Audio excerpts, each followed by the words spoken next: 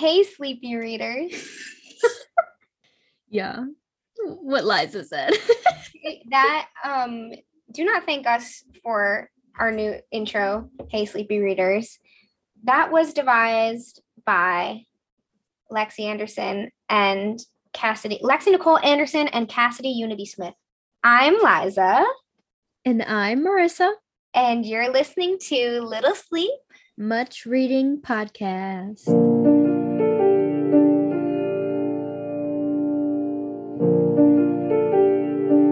Finally, from so little sleeping and so much reading, his brain dried up and he went completely out of his mind. Hi, everyone. So we talked about it at the end of last week, but September 15th to October 15th is Hispanic Heritage Month. So for this episode of the podcast, we wanted to highlight 2 Latin American and or Spanish-speaking authors, and also encourage you to read some Latin American authors this month and potentially buy your book from a Latinx-owned bookstore. I think we posted those resources on our Twitter. If you're looking to find a Latinx-owned bookstore near you, or if you're looking for books by Latin American authors other than the ones we're going to highlight today, those are on our Twitter at LSMR Podcast. But if you're looking for a recommendation from us, this week I read The Inheritance of Orquídea Divina by Zoraida Cordova, and she is an Ecuadorian American author. And I read Earth Eater by Dolores Reyes. Let the reviewing commence. All right. So as I said, I read The Inheritance of Orquídea Divina by Zoraida Cordova, and I have had this book for some time. I picked it as my August book of the month, and it was early release, but it did just come out for anybody, not just those with book of the month subscriptions. So it's brand new. You can now officially buy your hardcover copy of The Inheritance of Orquídea Divina. And I think after I talk about it, you are going to want to go out and buy it. I had a really, really great time reading this book this week, and I'm excited to talk about it. Just to start off with a bit of a summary before I get into my ranking of it, this book follows the progeny of an Ecuadorian woman named Orquídea Divina, who had quite an interesting life, and is known for her miracles or her magic. The story focused primarily on 3 cousins, her grandchildren, but the inciting incident is that all of her family is invited to her home in a town in the middle of nowhere, America, called Four Rivers, to retrieve their inheritance. When they arrive, however, they find that she is transforming and leaving this earth, at least in the bodily form that she has. And that's all I will kind of say about that. That's not a spoiler, but I think you should be surprised when you get to the part where she is passing on. But the passing of Orquídea also unravels a secret. And 7 years later, the family is being slowly killed off one by one, mysteriously.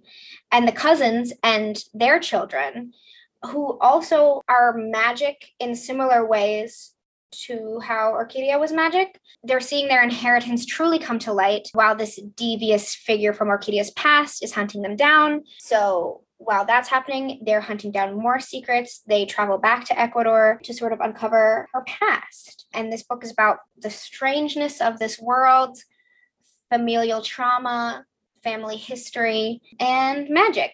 And it's really great. So I will get into readability first. I gave this book an 8.5 for readability. This book is very easy to read. And when I say that, I don't mean that the writing is simple by any means. I mean that the book wraps you up and pushes you along. It's not impossible to put down, which I think is sometimes a good thing. because I find that sometimes when a book is playing on my mind too much, and if it's like too bingeable, it actually sort of draws energy out of you, if that makes any sense. And sometimes that feels good, but sometimes it doesn't. And I feel like sometimes you just need a book that is like easy to read, that you want to keep reading. And if that makes any kind of sense at all. Kind of to get a little bit more into the readability of this book was like sheer fun to read. And it was the kind of book you will think about when you're not reading it and you'll want to go back to. But like I said, it's not the kind that's like playing on your mind too much that's physically drawing like your life force out. And also, when I say fun, I don't necessarily mean that it's all happy. I don't mean it's a cozy read, because there's a lot of heavy things happening in this book. But all that being said, it is something that you will enjoy reading big time. So there's that on that. For form and stylization, I gave this book an 8. The form in this book is interesting, and it's also funny that I keep reading books like this. So now half of the books I have talked about so far on the podcast are set up like this, where it flips back and forth between present and the past, or at least it flips back and forth between two different perspectives. So I had the Dogtown book, I had After Dark, and I have this. So this book switches back and forth between Orquídea Divina's perspective and from her family's perspective. It's not only showing you Orquídea's past and present, but her family's. It gives you pieces of her family's past and present as well. And I think this works really well. The only reason I guess I gave it an 8 instead of like an 8.5, but still the reason why I gave it an 8 and not any lower was because there were certain points where I was more interested in Orquídea's past and certain instances where I was more interested in the front story, but it's not one-sided. You know how sometimes you'll read a book from two perspectives and you're like, no, I really like this one perspective better. And sometimes you'll read a book where you really like both perspectives. I did like both perspectives, just not always at the same time. Like there would be chunks of the book where I'd be like, okay, I'm really in the front story. I'm excited to learn more about Orquídea's past, but I'm really in the front story right now. And then it would flip like a few chapters later and I'd be like, okay, the front story is like fine. It's all good, but I want to go back to the past. Give me a chapter that goes back to the past. So it was balanced in a way, but like I said, the only reason I wouldn't give it any higher, I guess, is because I did have that flip back and forth instead of just being like, I love every minute of this. And I did really like, I did like all of it, but that was kind of interesting because I guess I had never experienced that before. I had mostly, even when I was talking about, I'm thinking back to like Dogtown, and I had said like, oh yeah, I really liked the true crime portions better than the history portions. Even though I like the history portions, I way favor the true crime. And in After Dark, I sort of talked about how I really liked both. This was like, I liked both, but not at the same time. So that's what Cordova is doing with the form. In terms of stylization, I thought the language in this book was stunning. She wasn't doing anything absolutely insane with language, but she would interlace into the story. There would be these really striking lines that were so beautiful and that kind of hit you in the chest and gave you goosebumps. There was one point where she described somebody's open mouth as a pomegranate cut in half. And there were these really, really stunning pieces of language. And I love that. And sometimes I love that even more than lyrical books that are hitting you line after line after line after line with this stunning language, because then it does sometimes become a little bit more about the language than the story, which is fine in some occasions. But I do really like when an author has the ability to give you this really enthralling story and then just like smack you in the face with a piece of stunning language. It hits you harder. It means more almost when there's just one sentence that stands out. It makes it more striking in when these sort of profound bits of language are scattered throughout. So that's how I felt about the form.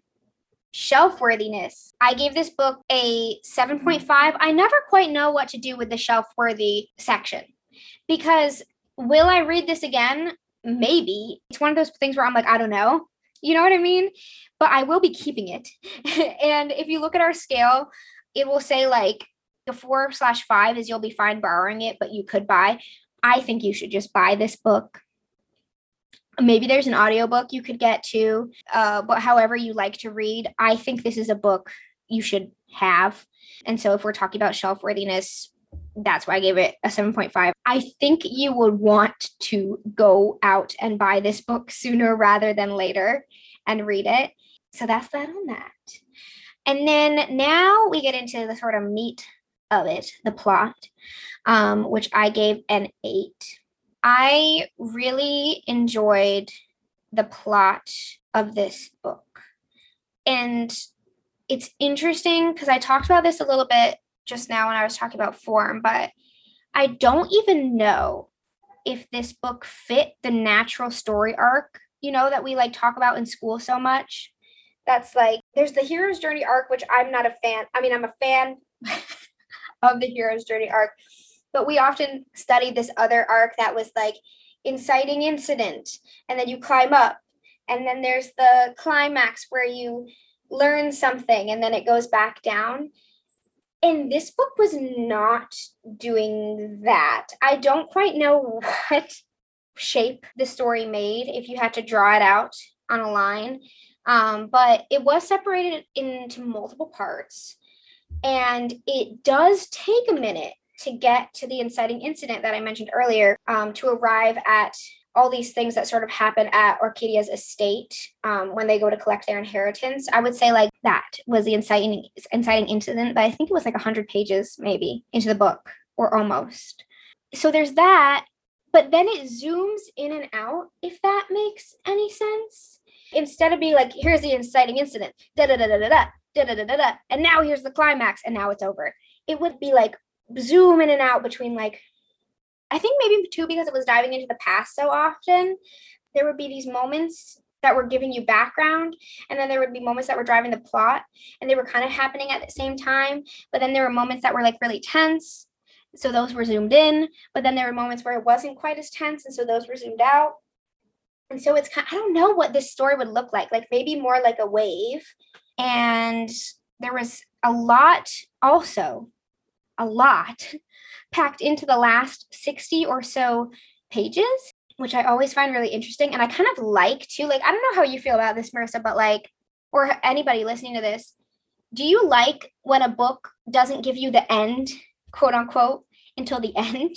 Or do you like when a book gives you an ending and then kind of lets you sit with it for like 20 or more pages or whatever? For me, it really depends on the book and the subject matter.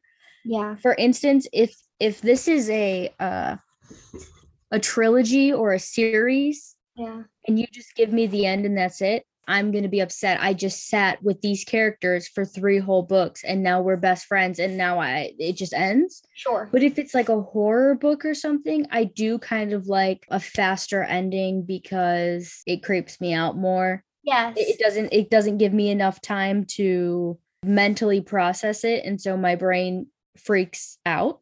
Sure. So it really just depends on the book for me. I would say for a book like that, I might like the fast ending.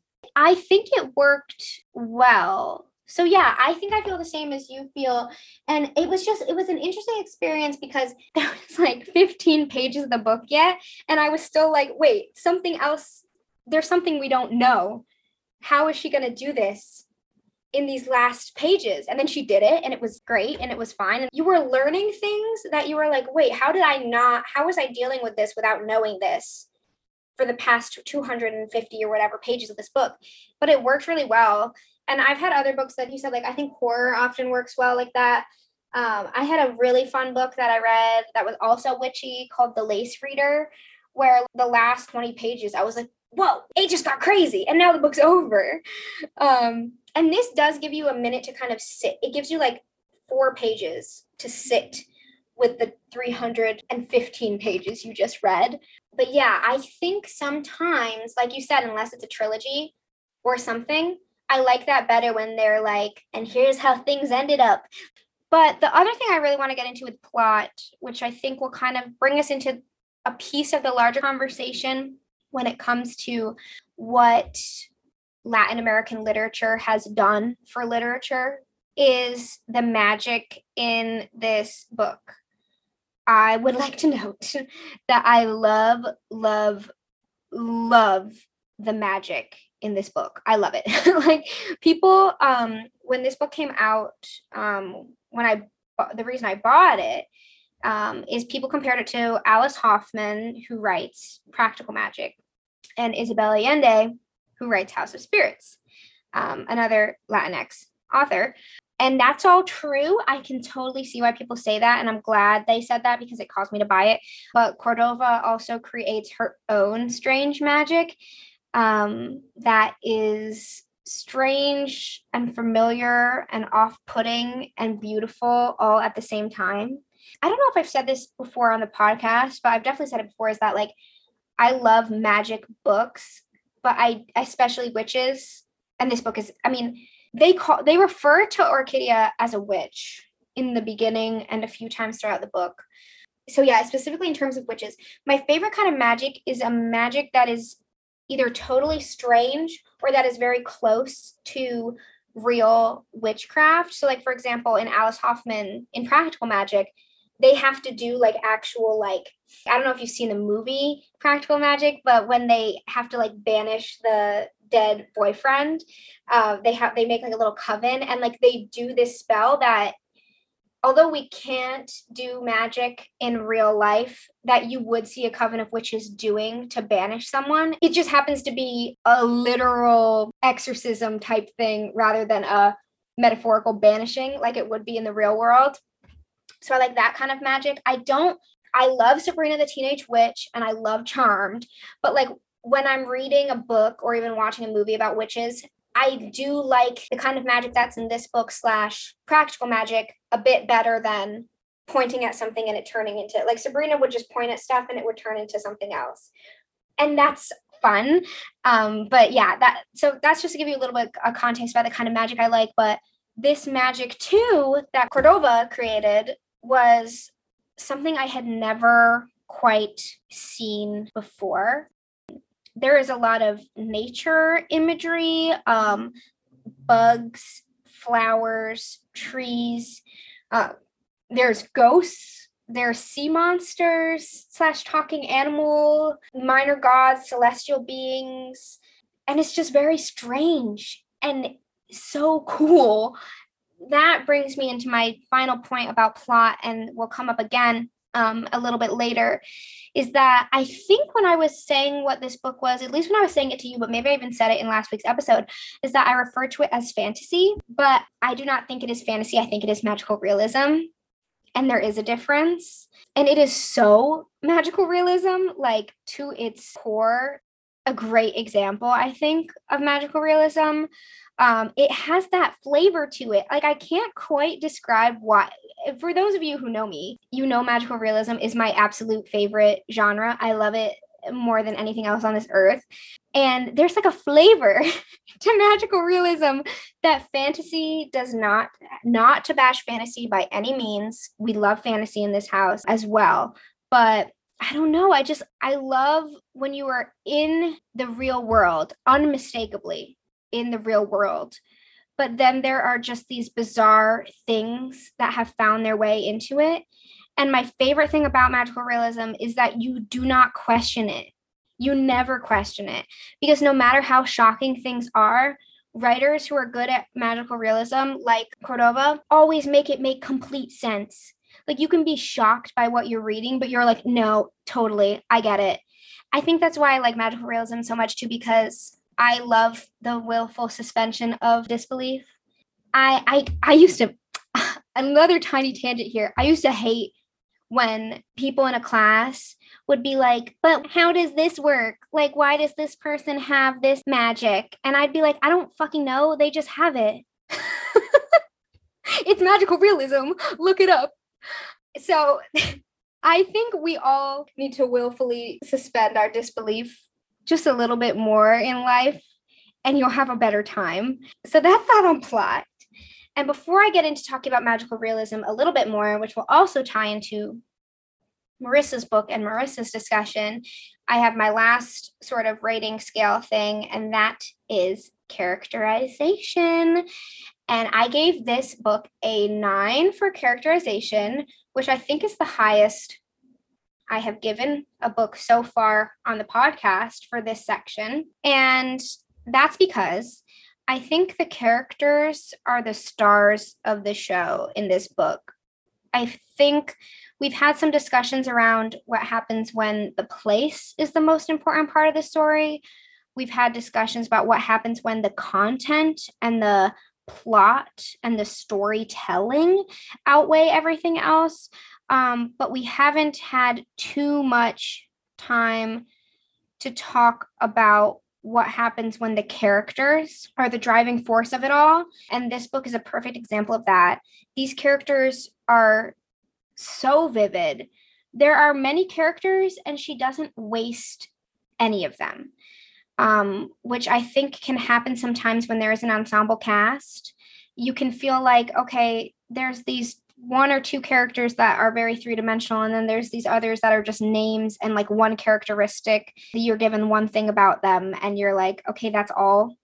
But she gives everybody these really vivid personalities that even if they only pop up in the book a few times, you're like, yeah, that person is real. They're a real person. They're real to me while I'm reading this book.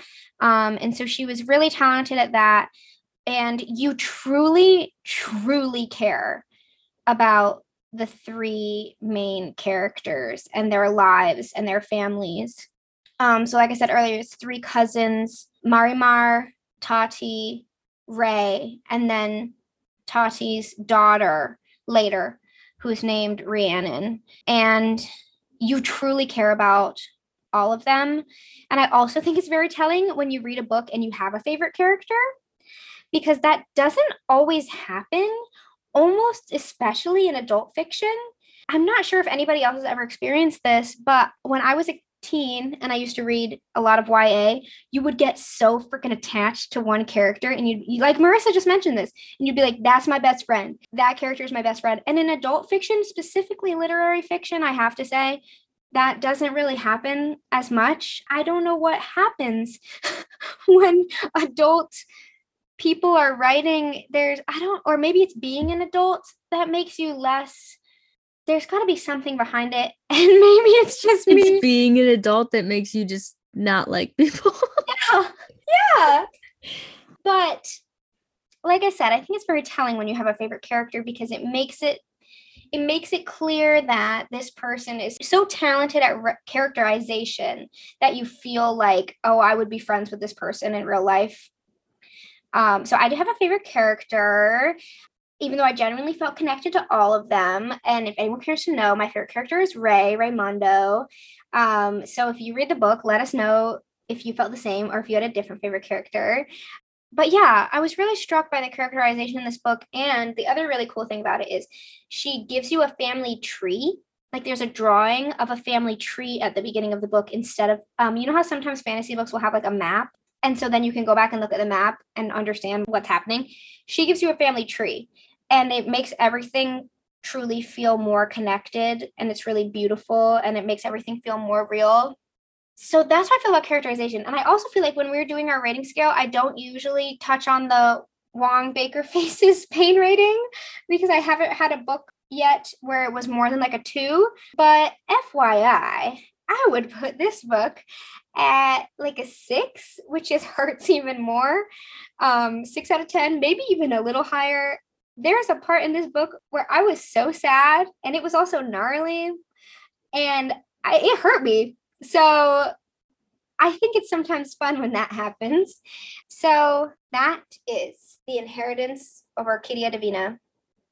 Marissa and I both wanted to talk about our authors a little bit more for this month, for Hispanic Heritage Month, and also kind of like a little bit of a discussion around Latinx literature. So Zoraida Cordova is Ecuadorian American. English is her second language, but these books are not translated. I think she moved to the United States when she was 6 years old. And I think I say that because Marissa's book is a translation, which adds like another kind of discussion piece to this. But Cordova primarily wrote YA. And I might be wrong, but I believe this is her first adult fiction story, or at least her first magical realism adult fiction story. I think she might have written like some romance stuff, which is also very fun. But she has a Star Wars story, YA, which is cool. I have always wanted to. I don't know if any other writers are listening to the podcast and are like, who gets to write the Star Wars books? And there'll be all sorts of books that are based on movies and TV shows. And you're like, who the heck gets to write those? Because I want to. So yeah, real people are writing those. She wrote one of those. But also one of her books series that stood out to me when I was researching her was her YA series that I think also put her on the map, which is the Brooklyn Brujas series, which I now really want to read. Now that I'm familiar with her writing. And it is described as a Latinx version of Charmed, and of course, set in Brooklyn. So right off the bat, I'm like, yes, I would like to see it. And she said that she wanted to write about identity and family and magic.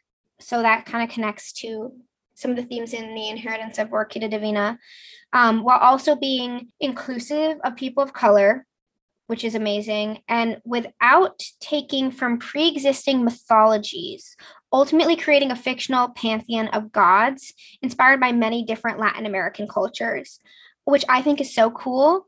And I saw this when I was looking her up. This is before I said, this is interesting. I think she's really creating her own type of magic here in this book. And that kind of just makes me think that that is something she likes to do all of the time in all of her books. And also in like her little author's bio, she says, when she's not working, she's roaming the world in search of magical stories, which I really like. And the other thing that stuck with me is she said when she was trying to write this book, it was because this image of like a magical older woman sitting in the middle of a valley in a house that appeared out of nowhere was the image that got stuck in her head. And then the book was formed. And I just love when people kind of describe how they came to write a whole novel like that. Like this, sometimes it is really one image that gets stuck in your head that you literally can't get rid of. And you're like, I have to write it. And then that image doesn't even become the most important part of it anymore, but that's how it started. So I really like that.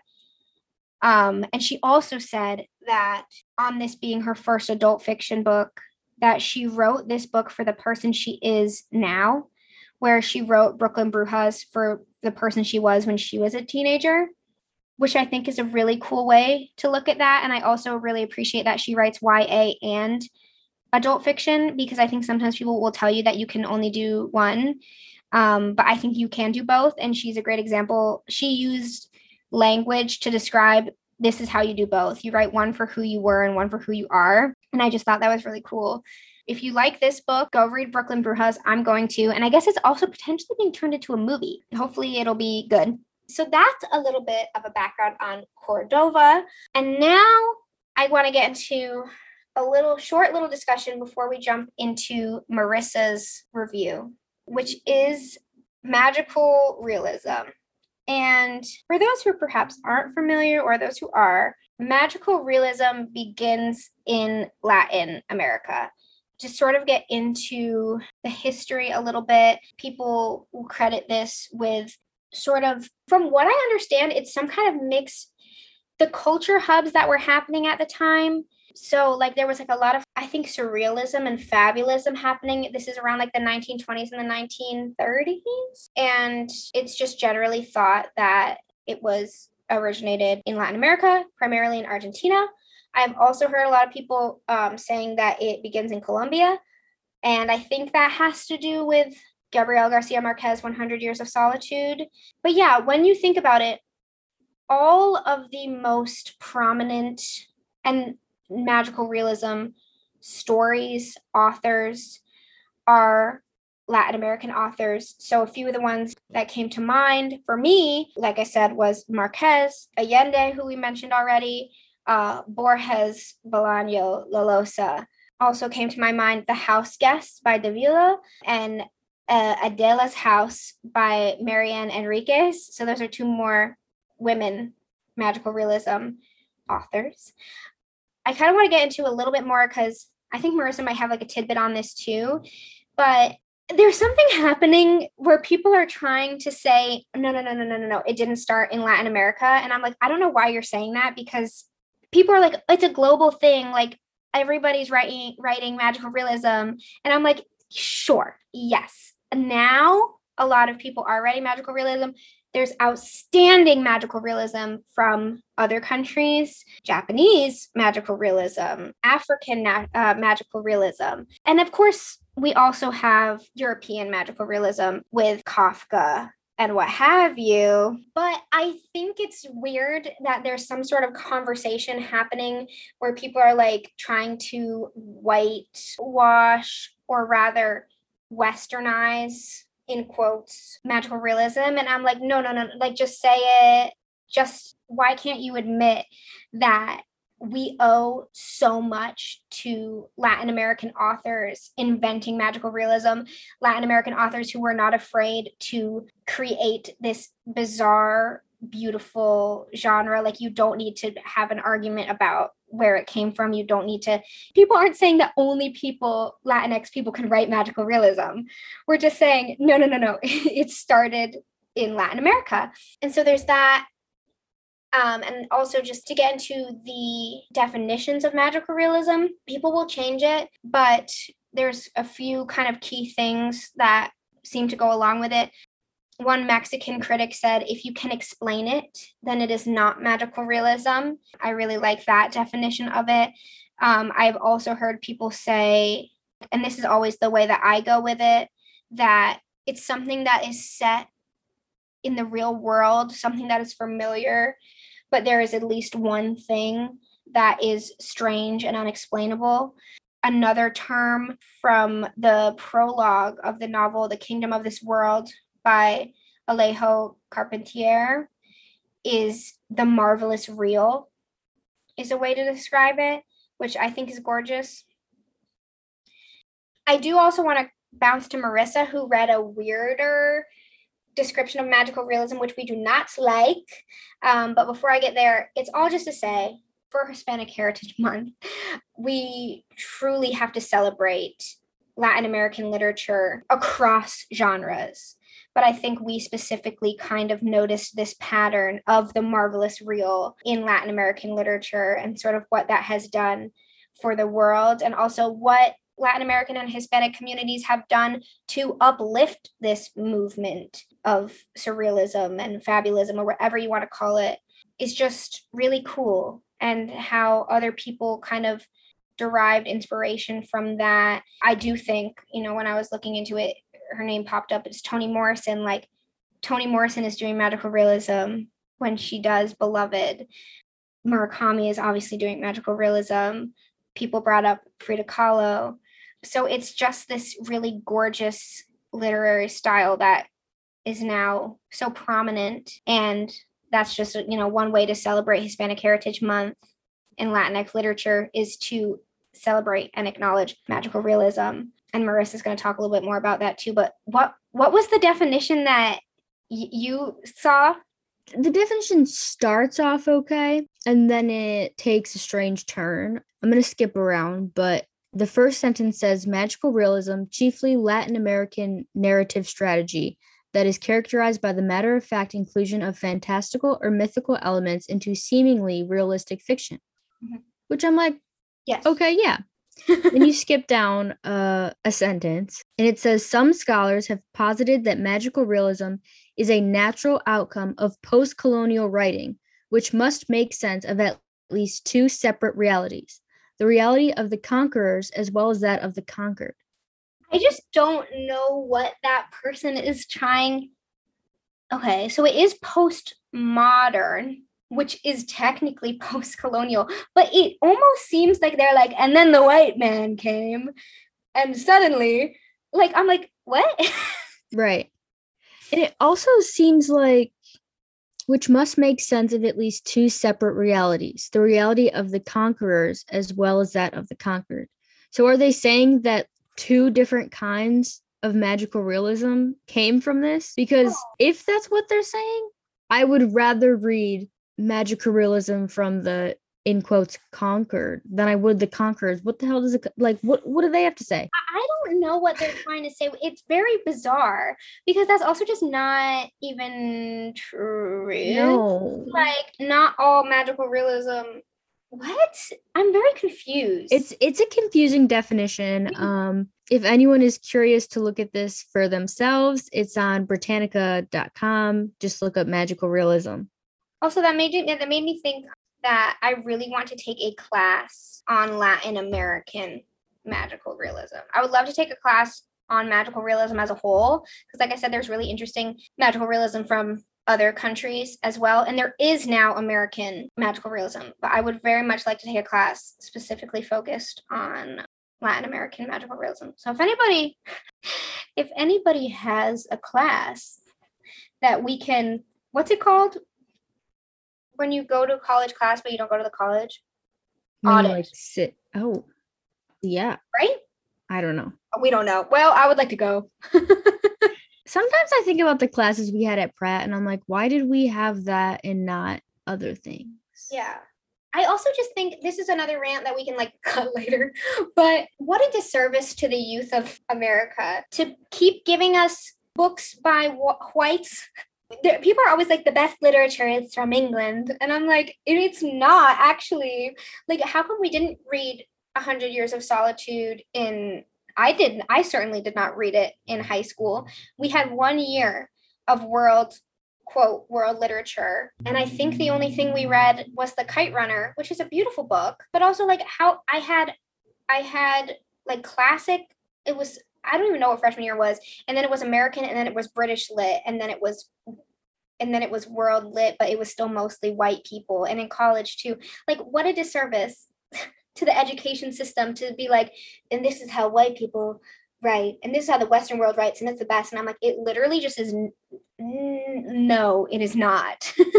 Okay, when I think of my high school English experience, the first 2 years, my teachers were nuns. Yeah. And they both just followed a textbook. So I'm like, whatever, I will excuse you guys. You guys are old and you probably do not want to teach anymore. So please just give me whatever.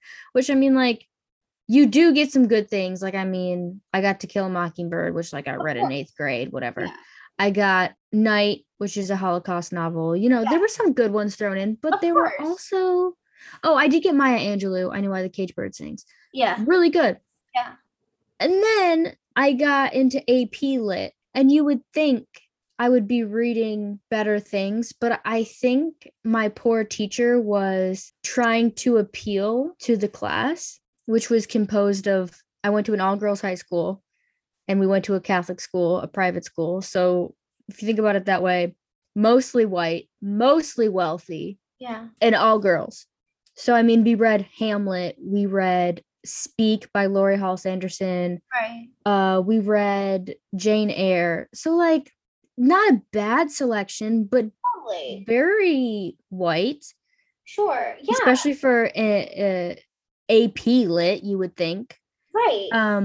I also think in college, I feel like there's no excuse for this in college, because at this point, if you are majoring in writing, you should be pretty versed in classics. And I put air bunnies around that. So when people are still giving me these things, okay, no shade to Maggie Nelson. Yeah. But when I have to read Bluets 3 times in 3 different classes. Yeah. What's happening there? You're so right. It's very strange. Hey, everyone, decolonize your bookshelves. If you have to do it yourself because your teachers are not decolonizing your bookshelves, do it. You know what? If you need to read the classics, you need to read the classics. Everyone wants to go back and read a classic at one point. Cool. I highly respect that. The professors that we had at Pratt should have been learned enough to not give us what I mostly had. Right. And you know what? I'm looking at you. Beep. I know that you could have gave me more in my freaking, what was it? I had word uses and style with him, and I had genre bending with him. And to be fair, I was introduced to Bolaño in his class. I loved our world lit class, and I loved Democratic Vistas, which was our American lit class, and Shakespeare. And I also took a class about satire. Whoa, nary was there a person of color or a woman. For world lit, he was dead wrong. But like I also took Democratic Thesis, and like for that class, I'm like, okay, I kind of get it. Of course, there wasn't that much. It was from Civil War era. Right. We read The Narrative Life of Frederick Douglass, Emily Dickinson. We did read a lot of short stories in all of our classes. And I don't want to say that I wish that our studio professors would have done better, because for the most part, they were pretty all right. There's a few that I'm like, why? Yeah. Our professors were pretty renowned. Like we had some really good professors who are actually an active part of the writing world. Yeah. And for me to have, again, Bluettes. I also did recall that I never got a chance to take it, but our thesis professor taught a Latin American lit class that I never got to take. And I'm unsure if it focused on, I don't think it focused on magical realism by any means. I don't know if but it very well could have had magical realism books. So that's a cool thing. I never got a chance. Forum was pretty good. Yeah, Forum was good. Yeah. And Aja Monet is like, yeah, queen. I think she's one of the best contemporary poets that we have. Totally. And we got Claudia Rankine coming too. Right. Long story short, Pratt teachers, do better. Fuck up. And it is a practice. The fiction world is so saturated with straight, white, cis stories. It is a practice, honestly, to decolonize your bookshelf. It's also just hard, I think, not only because there's just so many, but also I never think about the author when I go for the book. I always think about the story. I'm so bad with names. Our thesis professor kind of like got mad at me for this. I remember that. It's hard. The name is less important to me. It's more about the story. And now that I'm more engaged in the writing world, it's becoming more of an important thing to me. Yeah. But pretty much, if I don't like your writing, I'm not going to remember your name. And that's simply what, I don't care if you're the most popular writer, I will not remember your name. Oops. Am I next? You're next.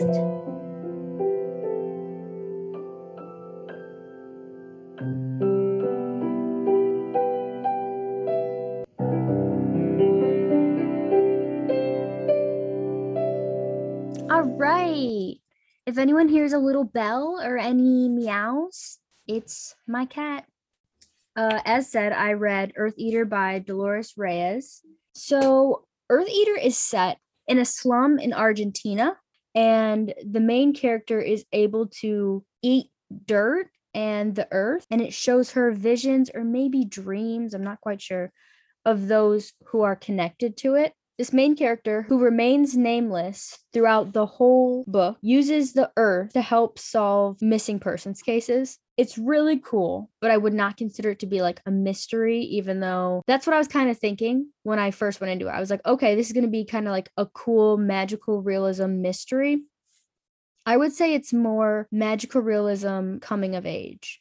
So let's get into it. For readability, I gave it a 9. The book is really short. It's less than 200 pages. The chapters can be as short as a page and never really longer than 5 pages, I would say. So it's, again, we've seen this before, but it's easy to just keep reading and reading.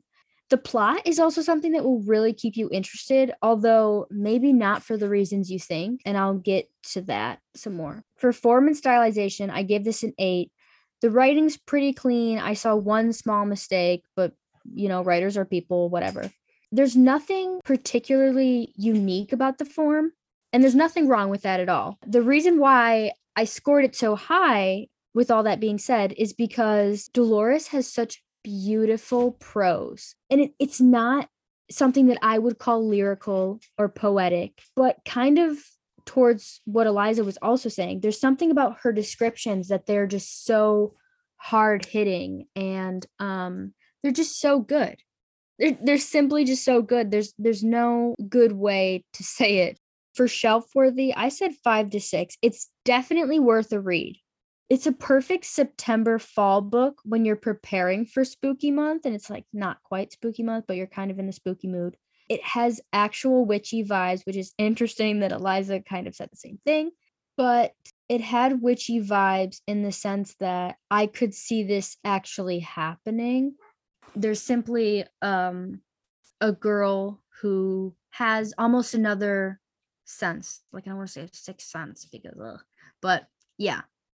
Not only is it witchy, but there's also a sense of desperation, which I will get into, I think, in the plot section. But it really made me want to go out into the yard and eat dirt and see if it could tell me something. Because how many people out there have ate dirt? Eliza, what? Are you saying you've never eaten dirt when you were like a kid? I mean, when I was a kid, maybe, but not like to a point that I remember it. Yeah, no, that's right. I'm sure I ate dirt. Lindsay, if you're listening, we know you swallowed a worm once on purpose. I don't even know if someone dared Lindsay to eat it. I think she offered to, and people were like, okay, and then she ate it. Lindsay, I'm so sorry, but that's pick me energy. Lindsay's a bug kid. Lindsay, oh my God, no. Yeah, Lindsay was like the kind of kid that like picks up bugs. She'd do it to this day. Oh, Lindsay. Little freak. We love her. But I feel like I've never ate dirt at a time when I can remember eating dirt. So therefore, I wanted to go and eat dirt and see if I could like see anything. So I think that this book is great for fall. I wouldn't say that you necessarily have to read this book more than once, but I would say you should buy it and definitely have water with you while you're reading it. I'm a very physical sensory reader where as I'm reading things, I feel like they are actually happening to me. So while she's eating the dirt, I like can feel that. I don't know how to explain it, but I can feel it. And it made my mouth so dry. I have never drank that much water in my life. I'm dead serious with you. For plot, I gave this an 8. I think that it's a super original storyline, a super original idea. It is pretty sad and devastating and desperate, but I don't think that you should avoid a book just because you can get some negative feelings while reading it, especially when the book is reading to bring your attention to an important and relevant issue. Feeling emotions from a book is in a controlled way, and therefore it's my belief that it is cathartic. I would say nothing was really predictable in this book. Again, probably because it was so original. And I did have some questions as the end came, but nothing like plot holes, just simply questions that you would usually have with a coming of age novel. For characterization, I gave this an 8.5. I was disappointed when I got to the end, but it wasn't because the writing wasn't good or didn't give me something. It wasn't about the writing at all. It was more just that I wanted to look after the characters more, which just tells me that I had become connected to them. If there was anything I really had to say about this, the age of the main character was pretty, I didn't know what it was. It's never said. Her name's never said. Her age is never said, which is done purposefully. But there was a time jump during the story, which left me confused. Clearly, towards the end of the novel, the main character was a lot older than she was in the beginning, but I wasn't really sure what that was. So those were pretty much all of my thoughts on that. So to get into the author a little bit, this is Dolores Reyes's first book, and it's really promising for her as a writer, and I do hope she writes more. I'm just going to read the little author bio on it because you can't really find much on her, probably because this is her first novel. She was born in Buenos Aires in 1978. She is a teacher, feminist, activist, and the mother of 7 children. She studied classical literature at the University of Buenos Aires, and Earth Eater is her first novel. So the act of reading, to me, is more than just going from page 1 of the story to the end. I think that you have to read the epigraph, the dedication, the author's note. You have to look at the cover. These are all things that, in my opinion, go into reading. So with that being said, I'm going to read the dedication really quick.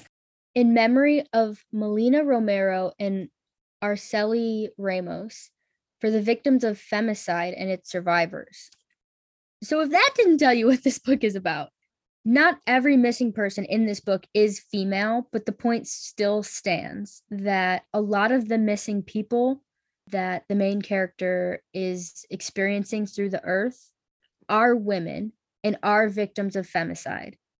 The kids in this book have been let down by every authority figure in their lives. And by the end of it, they're over it. And I think that is a reflection of how a lot of women authors are feeling. Or I could just even say a lot of authors in general are feeling about the issues that they write about, whether they're writing fiction or nonfiction. I don't know if her name is Julia or Julia. I'm going to guess Julia. So Julia Sanchez is the translator for this book. And her translator note is really good. I also wanted to read a little piece from that connects to what I was just talking about. Much like its heroine, Earth Eater has also risen out of a particular moment and as a response to a particular neglect. Femicides remain widespread throughout Latin America, and women have banded together in protest. Earth Eater is dedicated to 2 victims of femicide from the barrio where Dolores Reyes works as an activist and teacher. Women authors continue to be overlooked on a national scale and have joined forces to demand they be seen. We may have been aware of these things for a long time, but they are finally being addressed. Even language is being righteously shaken and molded to make room for those it has long excluded. So I think this being Dolores's first book and it being so devastatingly impactful like this is wonderful. I was really confused by the word femicide. I can't say that it was something that I'd never heard before, but it was something that I'd never thought about too deeply. I looked up the word to see if I could find an exact definition of it, and I really couldn't. It's very up in the air, especially in the US, as to what a femicide is. And also, me and Liza were kind of talking about this before we started recording, but femicide just isn't something in the United States. I mean, it is, it happens, but it's not a word that we use. And in Latin America, it feels very prevalent. I could find data on the number of femicides in Argentina over a given period of time, over 3 years, over in a month time, etc. But in the United States, you don't see that. I mean, this is still a recent case and we don't want to make assumptions, but with the recent disappearance and possible death of Gabby Petito, why is it just homicide and why is it not femicide? Think of all your favorite true crime podcasts or novels. When it is a woman being killed, why do we not call that a femicide? Why is this like something that's glanced over in the US? Perhaps it's simply because we don't know exactly what classifies as a femicide. With the word hate crime, it's not just murder. With a femicide, the is side at the end would make you think murder, as in homicide, suicide, et cetera, et cetera, et cetera. But what words do we have for women that are crimes against women? Just crimes against women?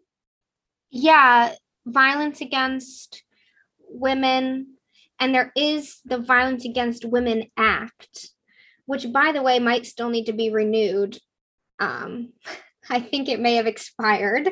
But yeah, it's an issue of when a woman is intimate partner violence, when a woman is murdered by her husband, boyfriend, father. Yeah, why isn't that is a femicide? You're being killed because you are a woman. It's different than a hit and run or whatever.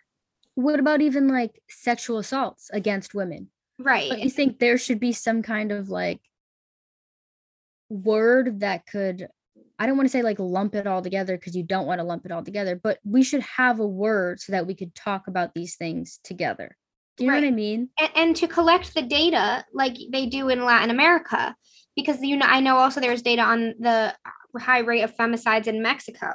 And yeah, I'm sure there is data. I know there is, like I said, on the missing and murdered Indigenous women's crisis. Yeah, where's the data for that? Where's the data for femicides in the United States? And again, the book that I read does take place in Argentina, and this is an ongoing conversation and a very relevant conversation in Latin America. The important thing that this book is doing is raising awareness and how can we raise awareness for this thing in our country when it's not even talked about in our country?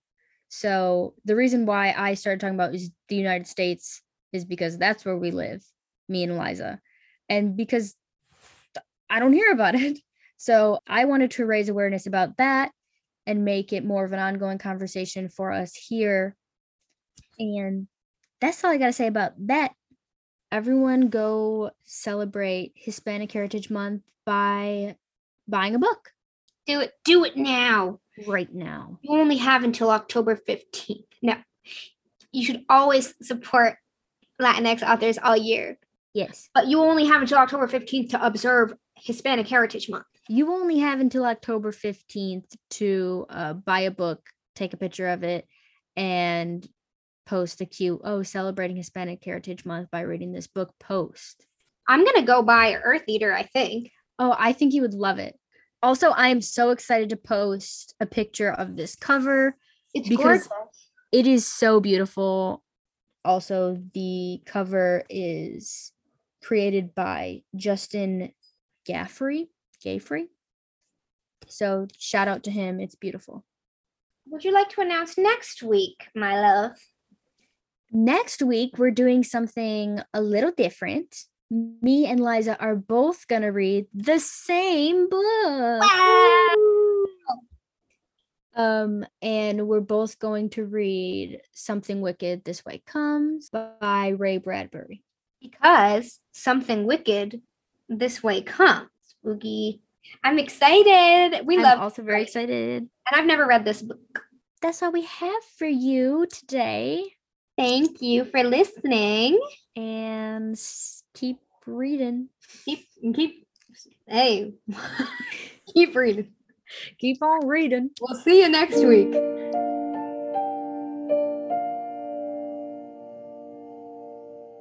you have any more thoughts? I have lots of thoughts, but none I should share. Okay.